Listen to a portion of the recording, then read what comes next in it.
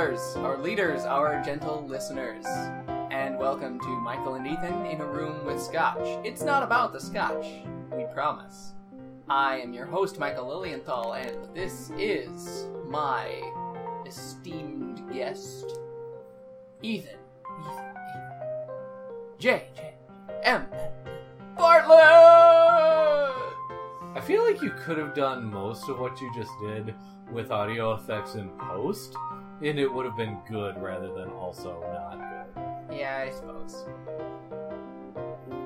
Oh, sorry, did I, kill the momentum of the introduction? Yeah, I And really, also begin this one angry just like I began the last one? Yeah, why are you so angry? I'm just an you're angry... really just kind of crushing my spirit. I'm an angry little man. I don't even... I'm also crushing your head by sitting on it. It really hurts. I know you didn't want to mention that. It smells super bad. Do you even wipe? And the podcast is over. We've reached the end. We've reached whatever the opposite of an apotheosis is. Yeah. And we're done. Yep. So, thank you for staying with us. Our We entire run. appreciate all of A you. year and a half of this podcast. Yeah. And there's no more. And that's it. That's all we can ever do forever. No more. Never more. No nay never, no nay never no more. Never more. Will I play the wild rover? Quoth the raven. No never, no more. Never more. You're just messing up my Irish song that I didn't sing.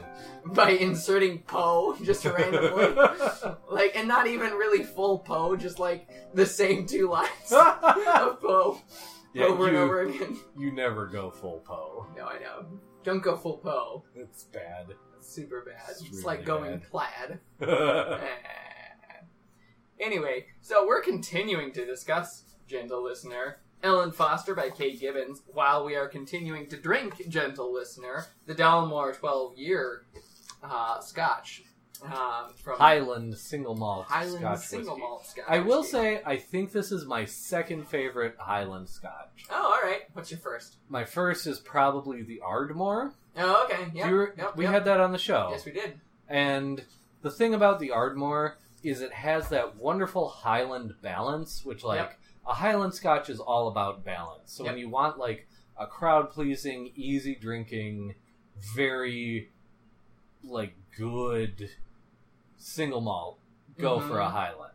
Yeah. And, I don't mean any of those as, a backhanded compliment. Those are because all the things that that's a what Highland it does. desires to do. Yes. And the Ardmore has all of that, but it still has a good dose of that, peat smoke. Yeah. It's like if you took Lefroy's 10-year Scotch and then balanced it with a bunch of stuff that wasn't just a bonfire in your mouth, but made all of those elements work wonderfully together. Right. That's my review of the Ardmore that we are not drinking. We are not, and we'll save the rest of your review for the rating section later. But, wait, we did... I'm so confused by our ratings. I know. Now that we've been drinking the Dalmore, Ardmore Dalmore, 2 months. For 2 straight months. Yep. So, gentle listener, if our podcast, from the very beginning and also forever from this point forward, so all of the points forever, if it is very incoherent, it's because we're just a month into a giant bender. That's right. There's never a moment in either of our lives when our blood alcohol level is less than 17. Yeah. Yep. Our blood alcohol level hit 17. Yep. The first episode we drank the Ardmore, the Dalmore. I meant the Dalmore and not the Ardmore. I was even thinking of Jura Superstition, episode 1. Literally episode 1. So you're wrong. No, since we started drinking the Dalmore a month or whatever the heck it's been ago, our blood alcohol level has not gone below 24. Yep. Wait, that number keeps going up. I don't know what you're talking about. It's just started at 27 and it's stayed there. Yeah, sure, okay. 27. Wait, why'd you say 27? I said 31. Anyway, I said 112. Before we go way off the rails, which clearly Clearly we're late. dead by now. Too late. We are less than 5 minutes into this episode, and we're just gone. We're dead.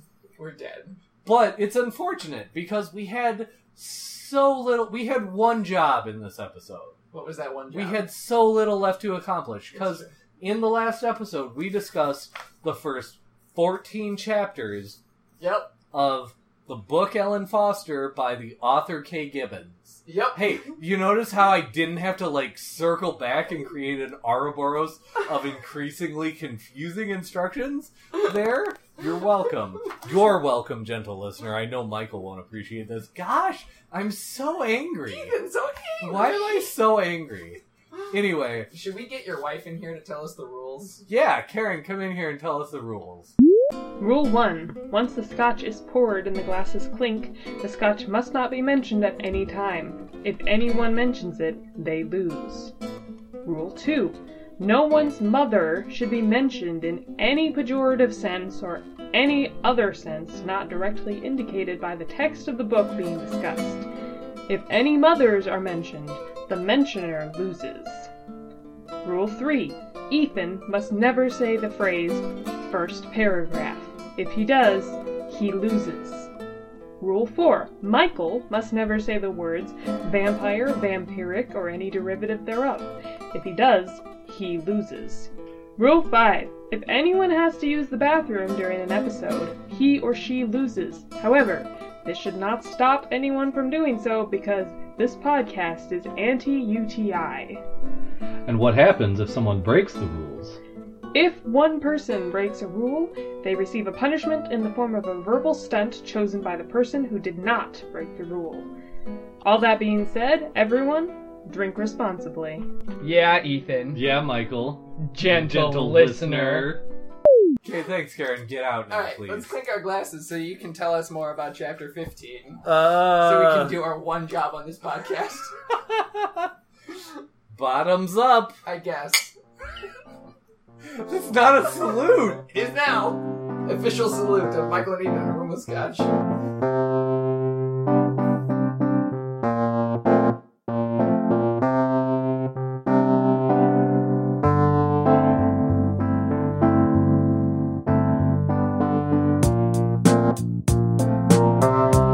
You know what? Nothing. I'm gonna save it to the end. Okay. Don't worry about it. Alright, not worried about it. Chapter 15. So, last episode, like I said, we discussed 14 out of 15 chapters Yes, we did. of this book podcast. of this podcast. There are only 15 chapters. Just This is you know a what? bad idea. What was a bad idea? Everything. Go on. 14 chapters of 15. Of 15. Yes. And we are bringing this extremely rickety flight where all the engines have failed and we're just coasting on the grace of the breezes I feel like down into a landing. I feel like Kay Gibbons is gonna just appear at our door and kill us both. I feel like she is more powerful than Neil Gaiman. Like, 1000%. Love and adore Neil Gaiman. Think he is actually the Lord of Dreams incarnate. Kay Gibbons maybe could beat him in a fight. That is the impression I get. Kind of like Especially Ellen if Foster Ellen Foster could beat Holden was Caulfield. with her. Oh yeah. Like, Neil Gaiman plus Dream does not equal Kay Gibbons plus Ellen Foster. They could just beat them. So this is the podcast that has turned into Super Fight the Game. Yeah, but literary super fight the game. Yes. Oh Man, man, I want to do that now. I do too. Sounds awesome. Oh man. Also, do you ever play the game? Here's a fun game. Do you ever play Literary Matchmaker? Okay. Where you try to figure out your one true couple, but from works across literature? Okay, like we did with Ellen Foster and Huck Finn. Yeah, we played that the last episode. Yep. Why did you let me ask that entire question without stopping me to say we did that last episode? I just wanted to see how angry I could make you. It's very angry, is the answer. Very angry indeed. Yep. So Ellen Foster and Huck Finn, Here's what I was just thinking, though. Yep. Is Juliet from Romeo and Juliet Okay. and Tom Sawyer. Why? Because, you know how there are those couples where, like, the guy is a really interesting specimen, and the woman is a really interesting specimen, and you're pretty sure if you got them together, it would be, like, two of those chemical elements that if you put them together, there's an automatic, like, fireball? That's what I think it would be like. Alright. Because Juliet is very intelligent within her own milieu, and so is Tom Sawyer. I'm talking about a grown-up Tom Sawyer, so this isn't Got it. creepy. So it's not creepy. She's 14! Yeah. So it's not creepy already. It's already not creepy. Yeah, why did you make me think it was creepy? Can I I'm put so mad at you. Can I put a pin in this whole conversation and say, let's do this for the secret section of our website for special donors. Let's play Literary Matchmaker. Yes! And do that for Yes. an hour. So All right, there's okay. a tease of that. There's and we'll a do tease more of it later. For the secret section of the website that is definitely up by this point for donors. Sure. I feel like I put that in the last the last round of episodes we recorded to try to make myself do it, and it hasn't worked up to this point. But maybe by this point, it will have worked up to this point. Sure. Wibbly wobbly, timey wimey, garbage. Yep. All okay. of those. Yep. So, what we talked about last time.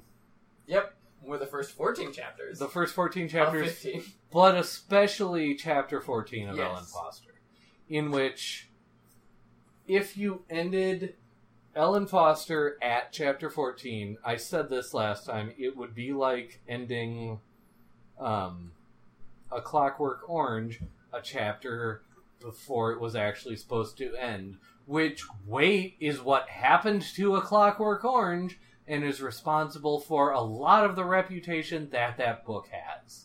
Mm-hmm. Not sure about the movie, because I haven't seen the movie, so everything about that would be hearsay. But I have read A Clockwork Orange, and I believe it's 33 chapters long. Okay. The first American printing, for whatever reason, and there are several possible reasons, but the American publisher decided to cut the last chapter, and I stopped reading Clockwork Orange after the last chapter, or just before the last chapter, just to see, and it's a very different novel with those two chapters. Huh. Or with the one version with and the other without. Right. In this chapter would be almost even more so. And once again, and I said this last episode, a good author would have ended it at chapter 14. Chapter 15 is an indication that I think Kay Gibbons, even though I don't know any of the rest of her work or anything about her until I read this book, is a great author. Yep. So, in chapter 14, and this is, again, review from last time, Ellen, our main character, our hero, our king, she creates this very manipulative situation that all sort of comes to pieces on her. But it's the indication of, first of all, a very advanced intelligence for her age, and also a very advanced sort of understanding of human condition and how humans are and how they can sort of manipulate people, right? Mm-hmm. And now going into chapter 15, I was already pretty ready to conceive Ellen Foster as not only an unreliable narrator, which I think she is, but as a duplicitous, manipulative, sort of evil, not maybe evil, but like... But bordering on Nabokovian. Yeah, and psychopathic, Yep. sociopathic type of character. And I do still think you could make that argument from the full text of this novel. Sure. However, chapter 15 makes it a problem to do that, and part of chapter 15 made me question the fact that, like, you know, there's that old phrase, to a man with a hammer, everything looks like a nail. Yep. It made me wonder, and I think it intended to a certain degree, whether I just look at every narrator who I think is unreliable in that way, in that to like epitomize it, that Nabokovian way, right? And so then we get to chapter 15, and the first half of chapter 15 makes us understand all of the glimmers of hope and grace and goodness that have been present throughout the rest of the novel. Because, you know, the first half of chapter 15 is Ellen sort of meeting her foster mom. It's just a conversation between Ellen and her foster mother. But it's everything that Ellen tries to do, including convince me that her name was Helen, rolls off her foster mother in this just graceful, like, way that the only literary equivalent I can conceive of comparing it to is descriptions in literature and history of Saint Francis. And this way that the mother has, or of comparing it to our undergraduate head of our English department, Lars Johnson, who had this thing, and I hope I'm not, like, revealing too much here, had this thing that we called the Larsadox, in which he would take an asinine statement from an undergraduate, usually one who was taking his class just for the Gen Ed credit. And knowing that part of his grade was participation. Yes. And so you have to say something in order to get that participation. And so... Exactly. Yeah. But Lars would take this thing that is one of the, like, most saintly operations of grace I think I have ever witnessed personally, and use all of the same words from that sentence and turn them into something brilliant. And that's almost what Ellen's foster mother does here. Like, Ellen makes all of these, really, if you know what she's doing and you know that she's, 14 years old or whatever, these very fairly feeble attempts to manipulate her, but they had worked, or at least caused some consternation with all of the other adults in her life. But with her foster mother, who has seen and also specializes in, really just broken children, just rolls right off her. And I can't find it now that I'm trying to very quickly, but, like, the foster mother sort of interviews her and tries to figure out, what her specific situation is, and, like, says, to this 14-year-old girl, like, do you, like, drink a lot, or are you, like, addicted to harder drugs? And it's like, that's the crap that this foster mother has dealt with. So when Ellen comes along with her just, like, feeble manipulations, the foster mother is like, oh, I get it. And just manages to turn most of what Ellen says into a very honest statements. Like, just that she turns it into Ellen telling her about herself and about the trauma that she's experienced, which is a much... Doing way better than the counselor at school. Better way to treat her than the counselor. Yeah. And so, where is that? So, at the end of the chapter where Ellen sees the counselor, it's the end of chapter 12, page 89. Ellen says right at the end, second to last paragraph in that chapter, "He will not be seeing me again. I might be confused sometimes in my head, but it is not something you need to talk about. Before you can talk, you have to line it all up in order, and I had rather just let it swirl around until I am too tired to think." Which is what this narrative does.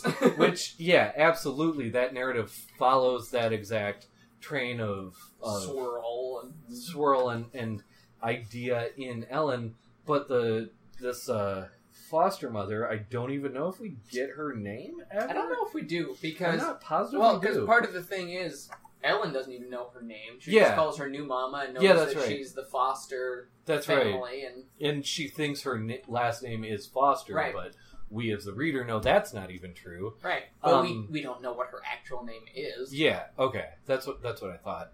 Anyway, so yeah, new mama just knows exactly what she's going through and doesn't try to sort of change her. She just meets her where she is and works with that. Mm-hmm. And it's interesting because, like, from what I understand, and I'm certainly not an expert in this, but where psychology was at in 1987 when this book was published was not there. It would have been much more sympathetic with the counselor trying to sort of get her to line her thoughts up coherently. Psychology now, 30 years after this book has been published, is starting to catch up to this idea. Mm-hmm. This idea that, you know, for a lot of people, and especially traumatized people, getting them to sort of line their thoughts up neatly in this, like, echo of Freudian analysis is not actually what helps them. You know, and it's the difference between empathy and kindness. Mm-hmm. You know, empathy, there's been recent, like, studies that say people who are very empathetic often end up angry and sort of unable to help others. Powerless, really. Feeling powerless. Mm-hmm. And it's because empathy is literally just feeling the same thing that the other person is feeling. Which doesn't necessarily mean there's a solution. Yeah, and so you just have now a second person who feels, and often when people need this person to listen to them, it's powerless, it's, frustrated, and that just turns into anger on behalf of other people, and that doesn't help anybody. Right. Whereas kindness, takes that and does its best to see what that other person needs. Mm-hmm. Which is often not the same as what that other person thinks that they want. Right. And that's a fascinating sub-theme within this book. But right. Keep going. Absolutely.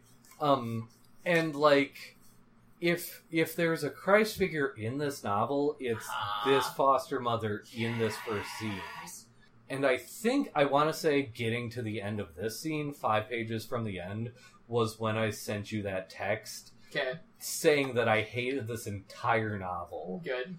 Because it does all of that so masterfully and so beautifully in 120 pages. Yep. I think Tolstoy wrote entire novels, entire Russian-length, 7,000-page novels, trying to get to this theme, and I don't think he crystallized it as clearly as Kay Gibbons did in 120 freaking pages. Right? I love unreliable narrators, okay? Like, that's what my undergrad thesis was all about. And the thing is, when you study unreliable narrators, it's really easy to fall into this trap of just the unreliable narrator is really all there is and is only evil and nothing but evil. And if you detect an unreliable narrator, they are a psychopath trying to manipulate exactly, you. Nabokovian. Yes.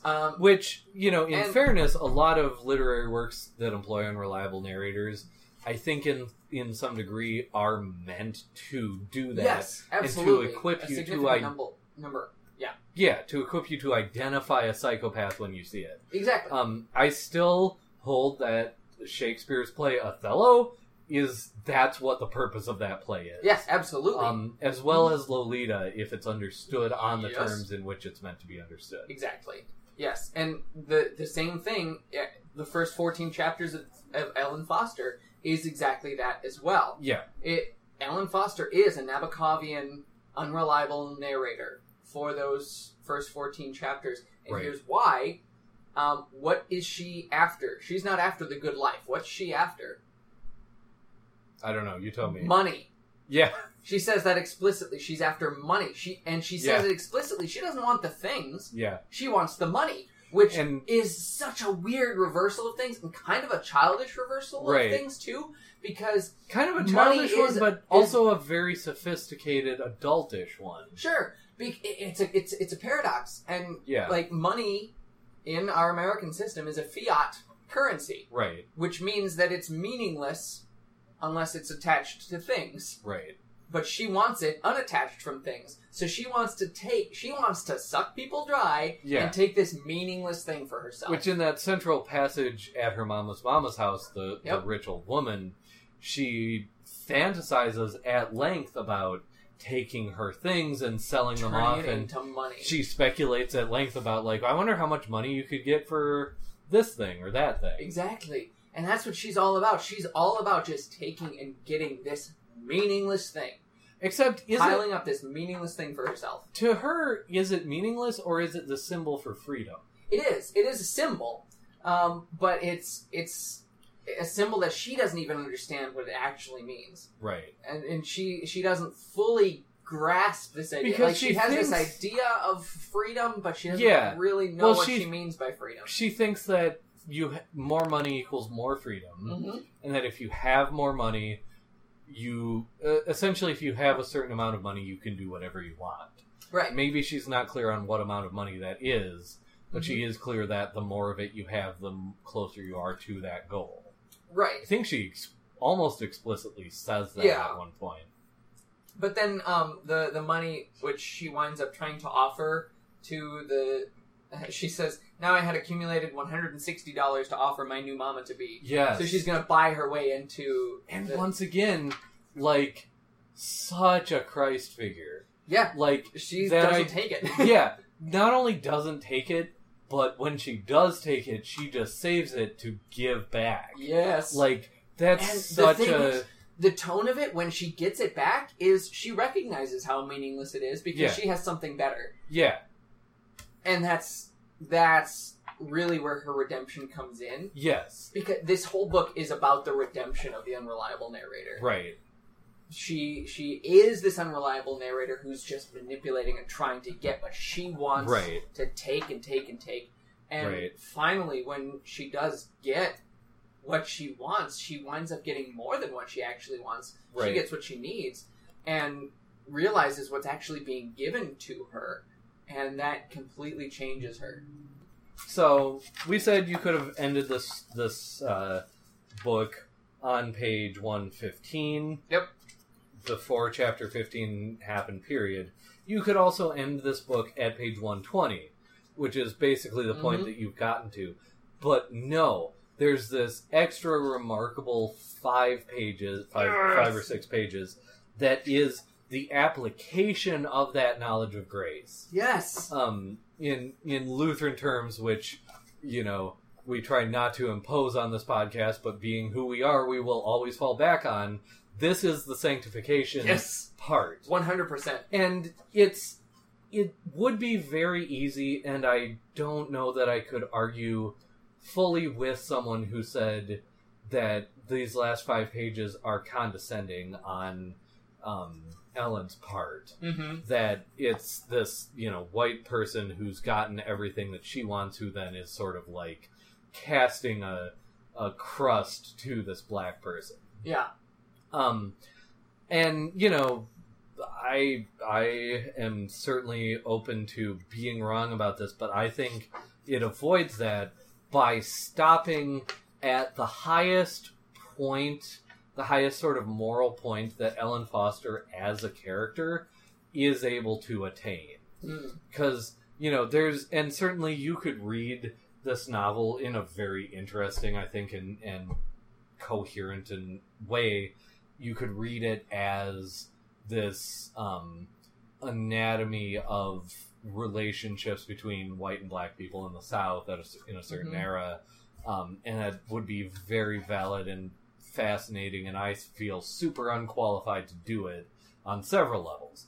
But Ellen Foster herself, as a character, arrives at this point that she finally realizes that, you know, she probably up to literally the last 2 sentences in this book, probably where her character was, she might have said, oh yeah, well, you know, Starletta's got it hard, but I've got it hard in other ways.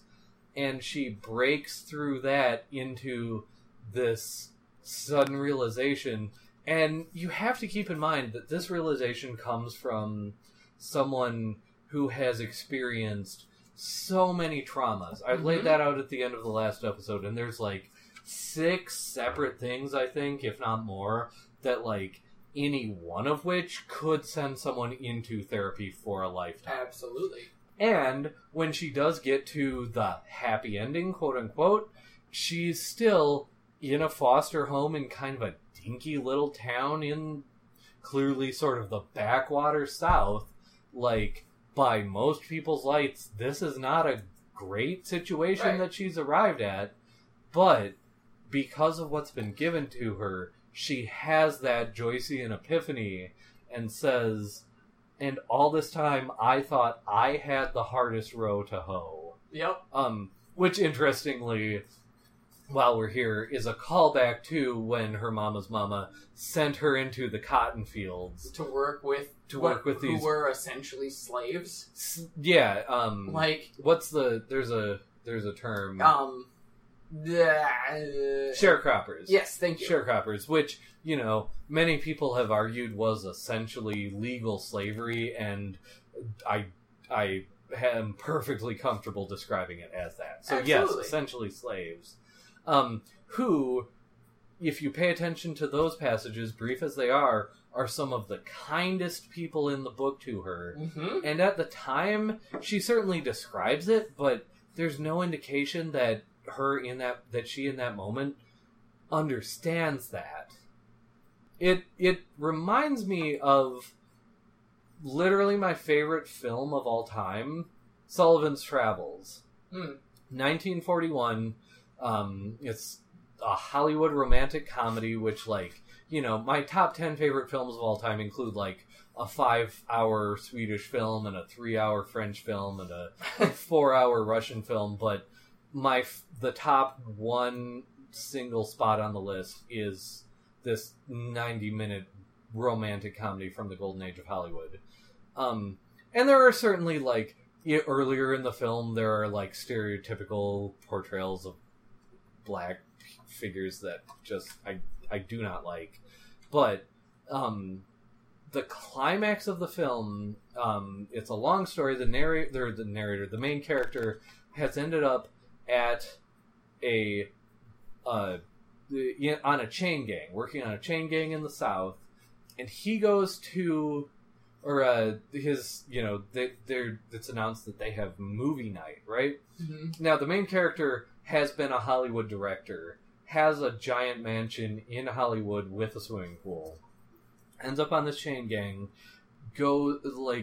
the chain gang goes for movie night to a black church in the swamps in the South, and there's this beautiful, like, scene with, you know, just sort of shows this church and shows them singing a hymn, and, you know, just seems fairly typical of the time and the place, but it's that the pastor just then announces, all right, we're going to have a little entertainment, and as we've done before, we're going to share this entertainment with some of those less fortunate than ourselves. Mm-hmm. Has this whole speech about, please, by, like, word or deed or look, please don't make them feel like any less than the rest of us.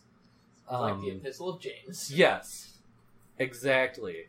And that's a similar, you know, thing to this scene with the sharecroppers in this book is, you know, they don't see race, they don't see identity politics, they see a little girl who's suffering more than a little girl should ever have to. Mm-hmm. And they're kind to her, and she doesn't figure that out for another 75 pages until the end of this book. Mm-hmm. Until the last 2 lines of this book, where the only, like, specific concrete image in those last 2 lines is the phrase, the hardest row to hoe. Yeah. Calling back to those sharecroppers. I thought I had the hardest row to hoe, and that will always amaze me. Yeah. It's just such a perfect, satisfying conclusion to this book. Yeah. Like, yeah, and you summed it up perfectly. It's the sanctification at the end after the justification that she's received with the Christ figure of the new mama. And it's just so good. Yeah. I have 2 questions for you. Okay. Question number 1. I'm noticing, I know it occurred in other places, but I'm looking especially at page 73, where she's talking, she's helping her mama's mama and being the caretaker. Mm. And at the top of page 73, there's this little interlude where it reads, "Go ahead, push it in," said the magician. "Push it in and turn it a few times just to see if it hurts. See? You didn't feel a thing." And then she jumps back, and through all the churning and spinning, I saw her face, a big clown smile looking down at me while she said to me, "You best take better care of me than you did of your mama." Yeah. What is this image that has recurred several times in this book of the magician? That's, to be honest, I find this book to be like a perfect gem of a book that you can sort of turn all of the aspects of in different directions and get different beautiful things that are laced throughout the book. Yeah. What you just asked is one of the things that I feel like I have nothing on it. Sure. And that's more or less what I feel too. And exactly what you said, like if I read this again and looked at it from that angle of the magician, it seems to be almost a circus aspect. Where perhaps she had this experience of being in a circus and seeing all of this, and this is replaying in her mind, and somehow has managed to connect itself to her trauma. Yes. In some inexplicable way. And like reading this a certain way, if you're reading this as the account of a victim of sexual assault. And that's what I'm suspecting. Yes. This definitely, like, would be a very legitimate way to read it, because especially, I think throughout the magician imagery, but also especially in that passage you quoted just now, like, if it reads as essentially sexual imagery, and being that this is, a young child, like, there's nothing else to call it. If this is an experience that she has lived through and is sort of, analogizing or metaphorizing, like, there's nothing else to call what she would be talking about than sexual assault. So, yeah, it could be that. That's my only conclusion at this point. I think it takes a second read. Yeah, I think it more conclusive. I think it does. Thoughts on it. I think it would be certainly worth, like, if I were back in one of my English grad school seminars, and someone read this as, at least in part, the, portrayal of sexual assault victim, and used that passage among others, including other of the magician asides, use that to justify it, I would 100% respect that argument. Sure. It is very much a legitimate reading and argument. Sure. I think I would have to read it again to be sure. Because I know at least twice the magician comes up.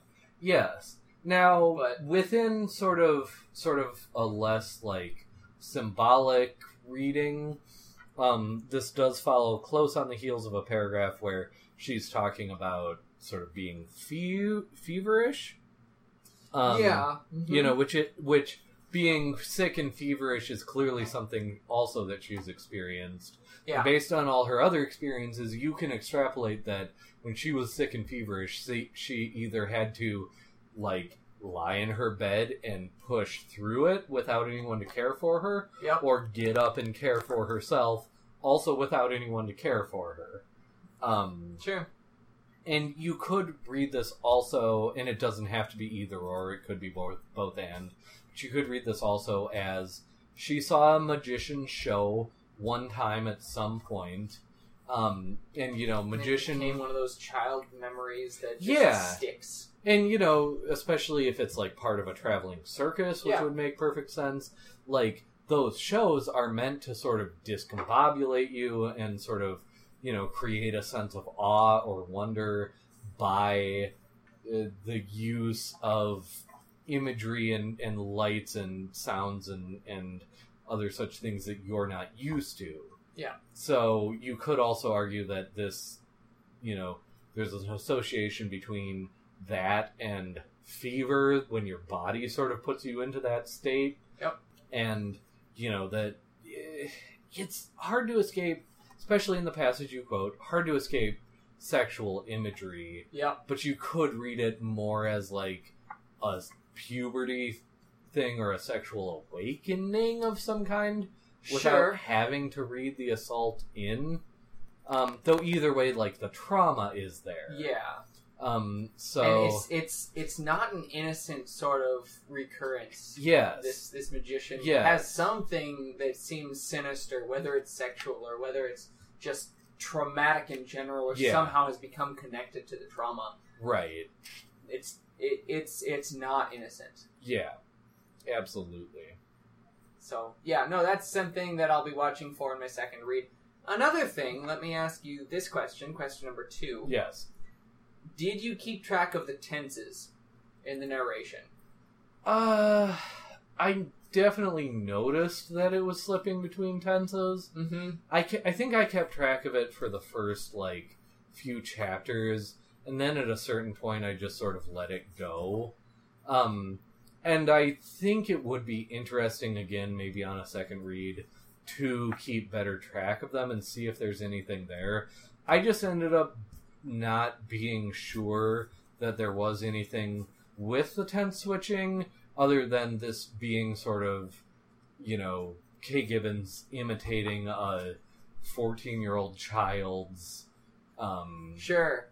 you know, sort of... mental sort of self-narration. Yeah, or even if she... Like, I often get the impression of Ellen Foster writing this in a notebook, or possibly or even diary. for a psychologist or therapist Sure. of some kind, and, like, just it being sort of a stylistic thing to cement that narrative character. And it's at least that, I think. Yeah.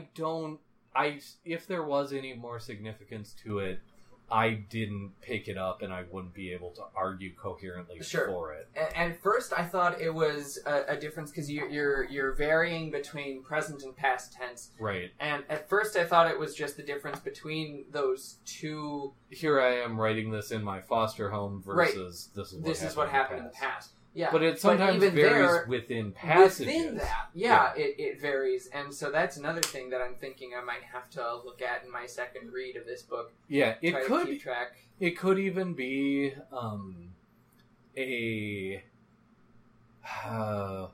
way to indicate, and again, this is that author-narrator interplay, but for the author to have the narrator indicate which events or thoughts or feelings or whatever are more significant to Ellen Foster as a character. Yeah, that could be. Because I suspect probably. I suspect in a real narrative of this kind, like written by someone like this, if you slipped into present tense, having intended to start it and intended to continue in past tense, the present tense, I suspect, would be like the things that really still seem very close and very real. Right. Whereas the past tense might be something you've achieved distance from. This book is very much about memory in a lot of ways. And absolutely. So having the present tense, that's the clearer memory than the past tense. Or at least the memory that feels clearer and more real. Yeah. Because sometimes, traumatic memories, we mask them and shape them more than memories that are just sort of memories that don't have an emotional charge to them. Definitely. You could really argue it either way, I think. Absolutely.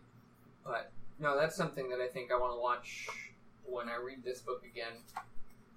And I will say when I read this book again. Yeah, absolutely. I need to read this book again. I need to read this book 2 or 3 more times. I need to just have it sit in my head and become a part of me. Yeah. Do you want to just jump into ratings right now? Yeah. There's more we probably could say. Once again, probably all of the books on this podcast could do 2 to 7 to 25 more episodes. We could just be Alzamo Soup about this podcast. Yeah. Yeah. We could do chapter by chapter. We could do 2 episodes per chapter on this book. Tell me I'm wrong. I won't, because you're right. Yeah, that's what I thought. So, alright. Gentle listener, take note. First time on this podcast, Michael has said I'm right. You can't prove anything. No one can prove anything. You know what we didn't We're talk all about? Figments of everyone's imagination. The frickin' superscription? Yep. That Emerson. I hate? Yep. Emerson's superscription from Self-Reliance. I don't hate it, I just hate Emerson. Sure. Have I mentioned on this podcast ever how much I hate Emerson? And all the transcendentalists? Yes. Yeah, no, you have. I'm pretty Have sure. I? I'm pretty sure you have. Are you pretty sure because you have an actual memory of me doing this, or are you pretty sure because it's like one of the first facts that anyone getting to know me knows about me? One of those. Yeah, I know it's one of those. One of those. That's Yeah, all I'll but say. Anyway. No, we don't need to talk about Emerson there and what that implies about this character. Yeah, so, alright. You can read it yourself, gentle listener, and I know you have. yeah, That quote from Ralph Waldo Emerson. it's. I mean, it's not inappropriate for the book. It also is not problematized throughout the course of this book. Right? But that's for Like- an entire another episode. Is this a description of? Okay, Okay. frick. Okay. We've got a little time. Alright, let's take a couple minutes here. Talk about the inscription. So, wait, is superscription the correct term? Am I? Do I Superscription mean is epigraph? Yes. Sure. I mean both of those. Don't Yeah, I? it's both. The supergraphascription ep. Yep. Is from Ralph Waldo Emerson's poem Self-Reliance, Yep. which, to be clear, I don't know if I've been clear enough about this, not only do I hate Ralph Waldo Emerson, Okay. I super hate Self-Reliance. Oh, okay. But how do you feel about his poetry? Also hate. But, and not to including be clear, Self-Reliance? absolutely, especially Self-Reliance, and not to be clear, this like ironic, stupid, like I hate it but actually I love it thing that was all of my text to Michael about Ellen Foster. No, this is actual hatred. Like how you hate Catcher in the Rye. Yeah, exactly like Okay. that. Except Catcher in the Rye didn't write a bunch of super anti-Semitic essays. Go look it up, gentle listener. Boom! Boom. Okay. So, this is from Self-Reliance, which, as I understand, is a restatement, to some extent, of the Bhagavad Gita. The, Oh! Okay. Buddhist Yep. scripture. Mhm. I was trying to remember if it was Buddhist or Hindu. I mean, I'm pretty sure it's I think it's Buddhist. a Buddhist classic. Yeah. And the history of Buddhism and Hinduism is something we super don't need to get into. Right. But, like, frankly, if I were to tell you to do one or the other, I would say just read the Bhagavad Gita and skip Self-Reliance. Because it's like, I'd rather have you read the original and good version of a thing I disagree with than the garbage and bad version of a thing I disagree with. So, here we are. Cast the bantling on the rocks, suckle him with the she-wolf's teat, wintered with the hawk and fox, power and speed be hands and feet. Mm-hmm. So, Which is this the implies place a lot that... of self-reliance. Yes. Almost like that's the name of the poem that's right there on the actual page. Yep. Is this where Ellen Foster starts? Is this where Ellen Foster ends? Or is it something other than those two options? I think it's absolutely where she starts. Yeah. Especially after she loses her mother, which is kind of, at least literarily, the first trauma Yes. she experiences. Even though, It's the loss of her trickily, mother. Kay Gibbons doesn't give this trauma to us on stage. Nope. And again, the two possibly deepest traumas between her mother and her father probably have the least specific page count attached to them. Absolutely. Which is super Greek of Kate Gibbons to do. Yeah, right? No. At least she didn't send Ellen Foster off stage and then have a messenger come back to tell us she gouged out her frickin' eyes. What? Yeah. No, I'm pretty sure that's what this is all about. Like, she is, cast onto the rocks. Yeah. Ellen Foster is cast onto the rocks. Which, as much as I said, Self-Reliance has sort of Eastern literary and metaphysical Mhm. roots, that's very much a Romulus and Remus Exactly. thing. Yeah. That was my first thought. I didn't even Yeah. think of the Bhagavad Gita here. I just know But because I don't know anything studied about that poem this separately in a Sure. college class I took. So Well, you're smarter than I am, so... I doubt that. Okay. How many languages can you read fluently? Define fluently. Semi-fluently. Semi-fluently. 1, 2, 3, 4... Yeah, 1, 2, 3, 5. 4, 5, gentle listener. I can do English and sort of French, sort of emphasis, and a 6. little Latin. So 6. that's 1 2/4 6. to 6. So, yeah, go Yeah. on. Anyway. No, that's exactly where Ellen Foster begins here. She's suckled with the she-wolf's teeth. She is forced to She's find nourishment where she can. the wild child. Yes, exactly. Yeah. She's Mowgli. Yeah. Or the there's a child whose image Dickens brings up in multiple novels who like supposedly was cast out into the woods in Germany, raised by wolves and then sent to I studied England. that in psychology in high I school. can't remember the name. What was that? But it is Yeah. where the term wild child comes from. Yep. So, anyway, yeah, that's what she is. And Yep. it's a tricky, sneaky jerk wad of an epigraph. Yep. Because usually epigraphs are like to encapsulate the theme or Mhm. like the through line or like even the climax of the novel. Yeah, no, this is definitely to encapsulate where Ellen Foster starts. Yeah. And it's so clever and so smart.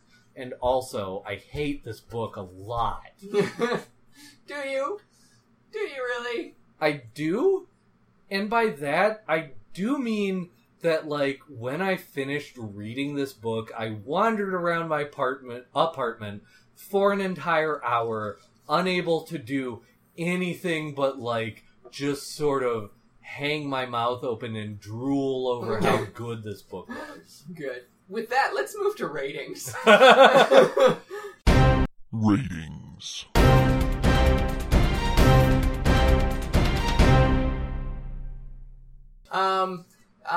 Traditionally, first we go through the scotch. Which we have been drinking the same scotch for an entire month. Though, I do want 2 to say months. something.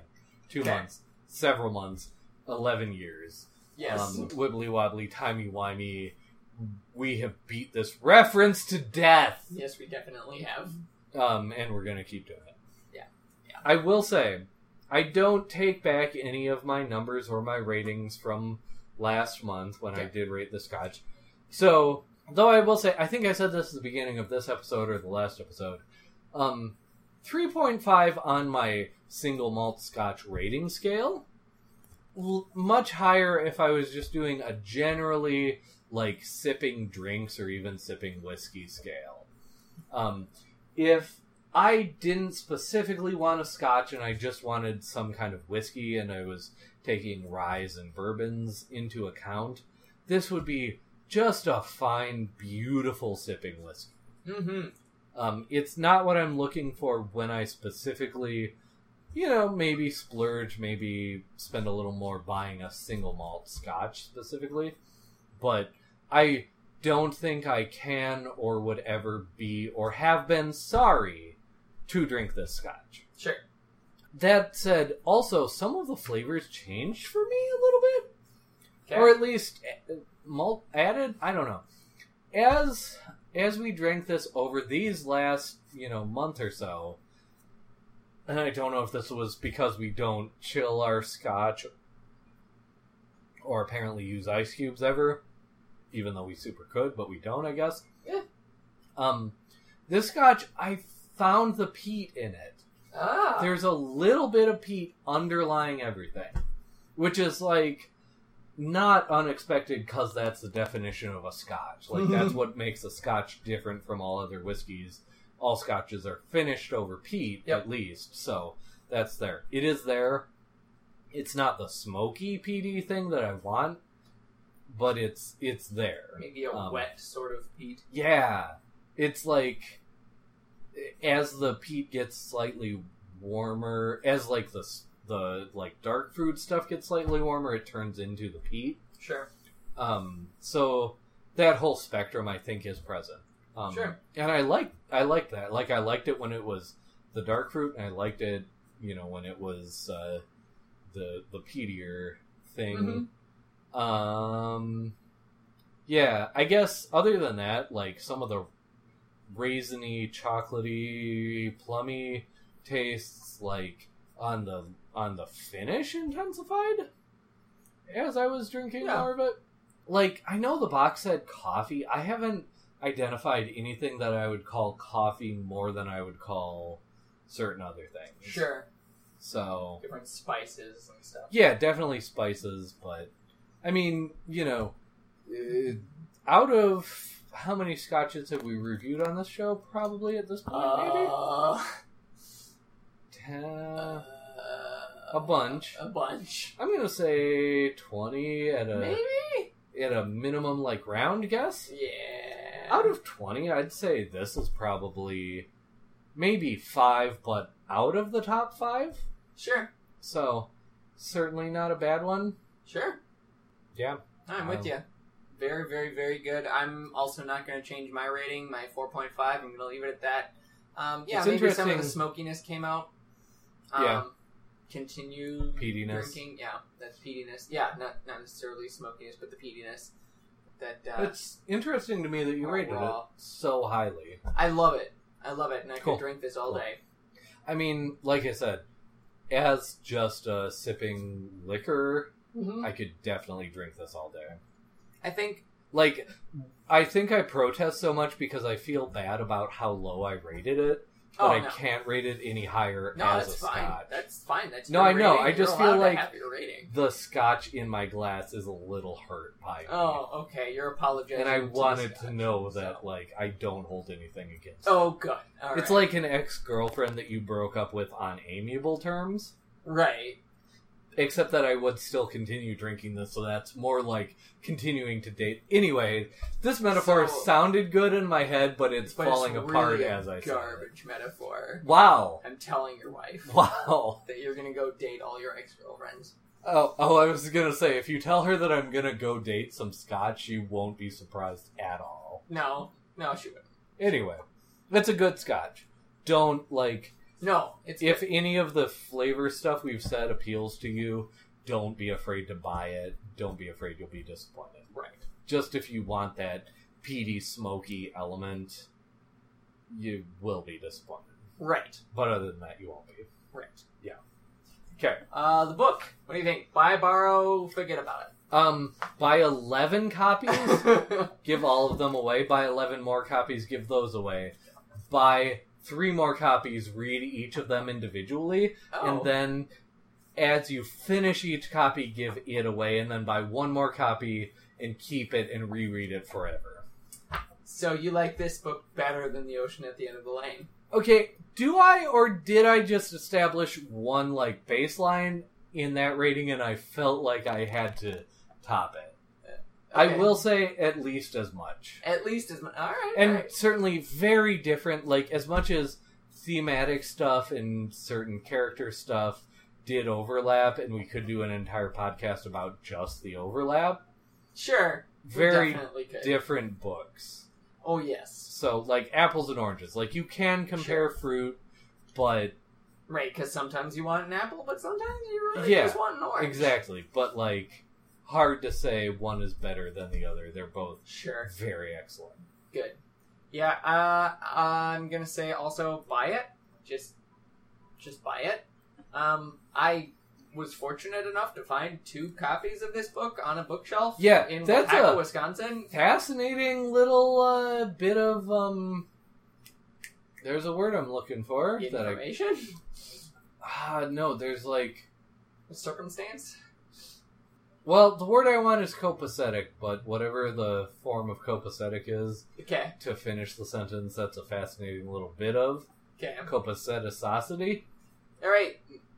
In our tradition on this podcast of Look. inventing words. Copacetic, I believe, is a word that Bojangles made up in the 1930s, so I don't feel too bad about adding on to it less than 100 years later. Sure. So, Alright, that's fine then.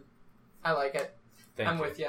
Thank you. And yes, I am just marveling at Synchronicity the fact that also is the word I was looking for, but I hate that word. Synchronicity? Yeah. So I'm going to go with Is it like how some people copaceticosity. react to the word moist? Maybe? Alright. Sure. But not me, though. Not you. Yeah. Okay. Alright. So we need a larger sample size than one. Sure. Go But ahead. it is a marvel to me that I found 2 copies of this book on the same shelf. Yeah, it's I'm stupendous. wondering if it wasn't the sort of like book clubby thing. Oh, like Where- how it has Oprah's book club right there on the front? Right, and I'm wondering if That would like make some old ladies book club from the 90s read this book.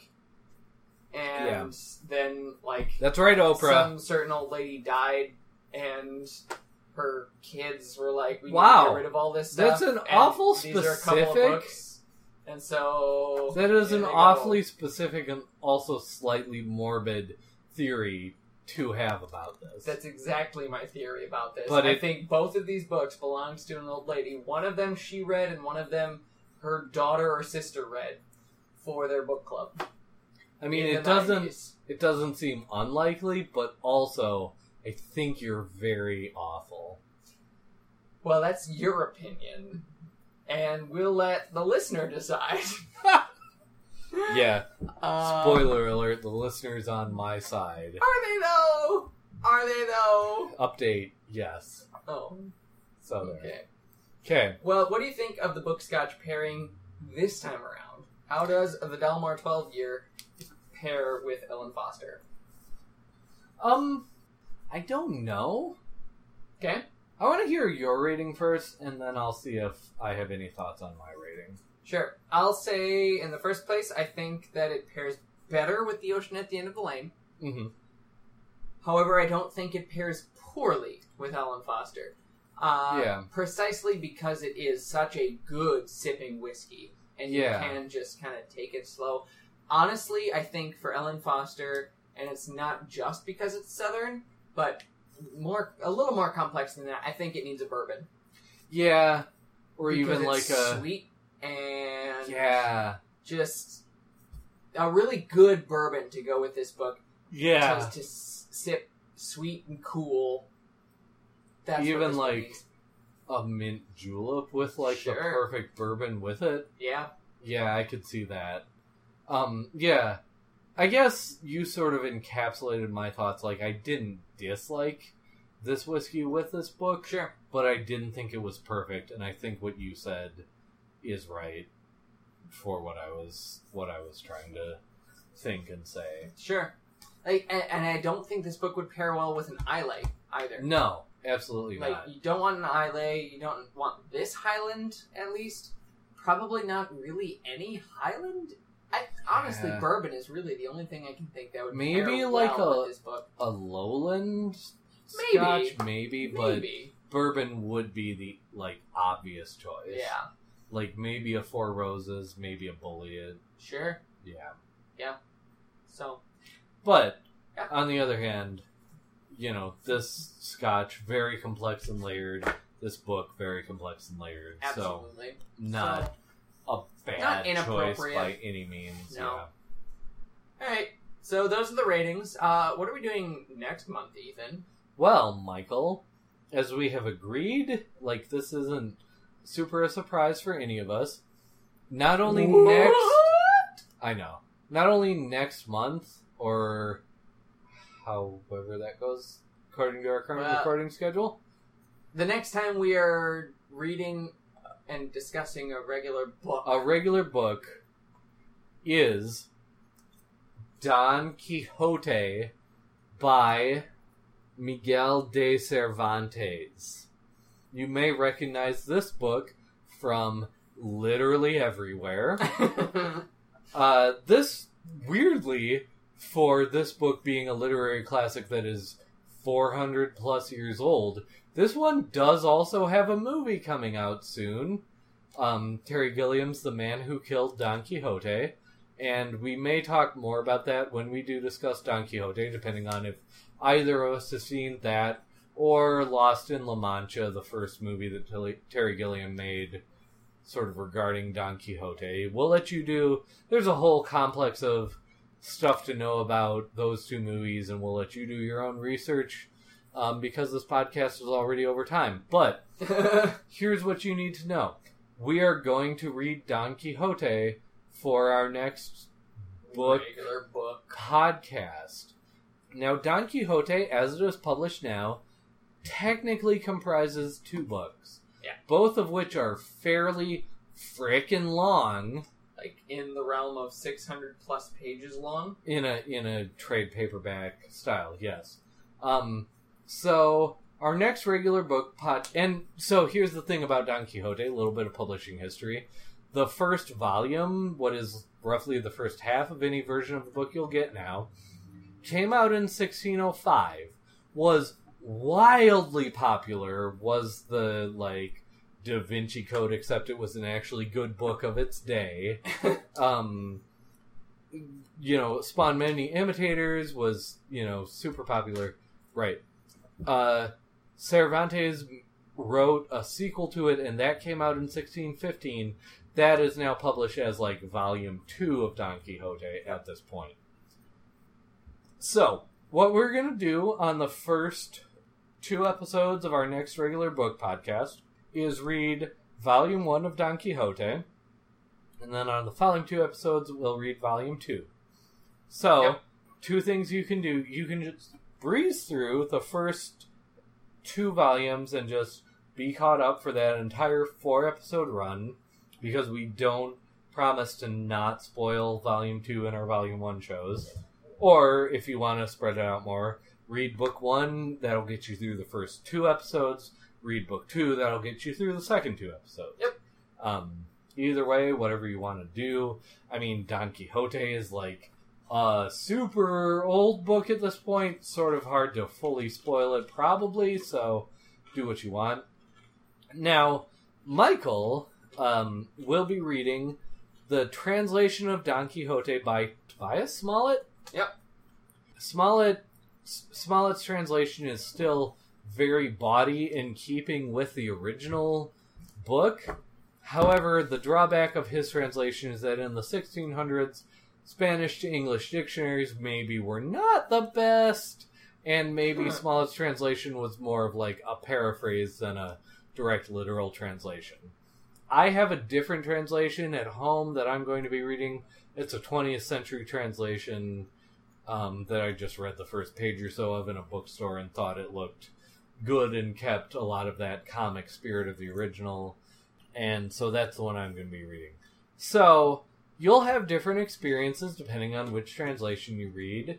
That said, just read, if you want to, any version of Don Quixote, and you probably should be able to follow along with us in our podcast. So that's going to be, that's sort of, Michael and I sort of discussed and came to an agreement on this. So that's like my next pick and his next pick. Yep. So that's how that's going to go. So pretty big, ambitious work that we're tackling, but we think we can half-ass it the way that we have half-assed all of our literary classics and work so far. We have half-assed it all. Yes. Our 17th motto for the show. So, with that, you know what we're reading next month, and so read along and give your comments. We want to hear what you have to say about these books that we're reading.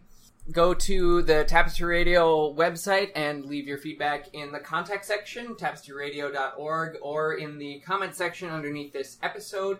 You can also talk about everything that we discuss here on our Facebook group, Tapestry Radio Tap House. It's a closed group, but request to join. We'll let you in as long as you're not an unreliable narrator Yes. or a Spanish novelist. No, we'll let you in if you're a Spanish novelist. Especially if you're Cervantes resurrected from the grave somehow, yes. That'd be awesome. Yeah. In the meantime, review us on iTunes. Give us 5 stars. And Yeah, a iTunes glowing has, review. and also all other podcast platforms has Yes. this new weird thing where you can only give us 5 stars or not It's review weird. us. It's weird. It is weird. But give us 5 stars or, again... Or nothing else. Nothing. Yep. Follow us on Twitter. We are at Room with Scotch. Follow our network, also the Tapestry Radio Network. Enjoy some of the other great shows we have there, like... Intermission, our audio drama podcast. And Pokemon Rollout, the Pokemon Tabletop United RPG Actual Play podcast. You missed one of the words. Pokemon Tabletop United RPG Actual Play RPG podcast. You didn't say butts. Oh, is that so? Yeah. You didn't. It is so I that have to you go didn't. to the bathroom. I'm gonna cut you. I know. Alright. Well, I should give Michael a loss for that, but we're already over time, and I'm feeling merciful and sanctified. So, gentle listener, thank you for listening, and join us next time when we talk about, anyway, Don Quixote, the classic work by Cervantes. Thank you. We love you. Michael loves you, even though he's not here anymore. We love you. Bye-bye.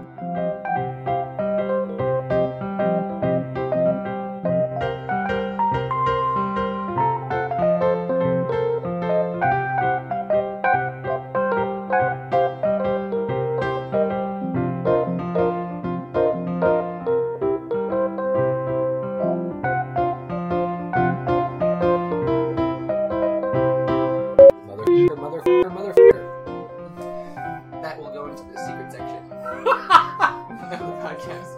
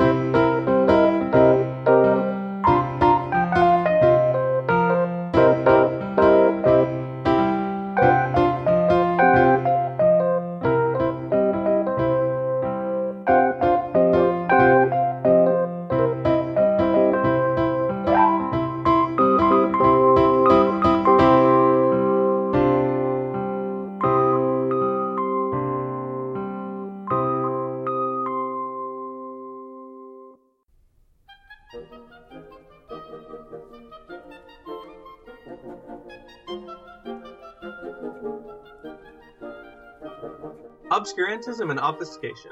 Orally observed, gentle listener. Gentle listener. Gentle listener. Gentle listener. Obviated objects of oblivion. Obambulating about. Offered unto you. Offered unto you. Offered unto you. In the Tapestry Radio Network. TapestryRadio.org. From our fancy to yours.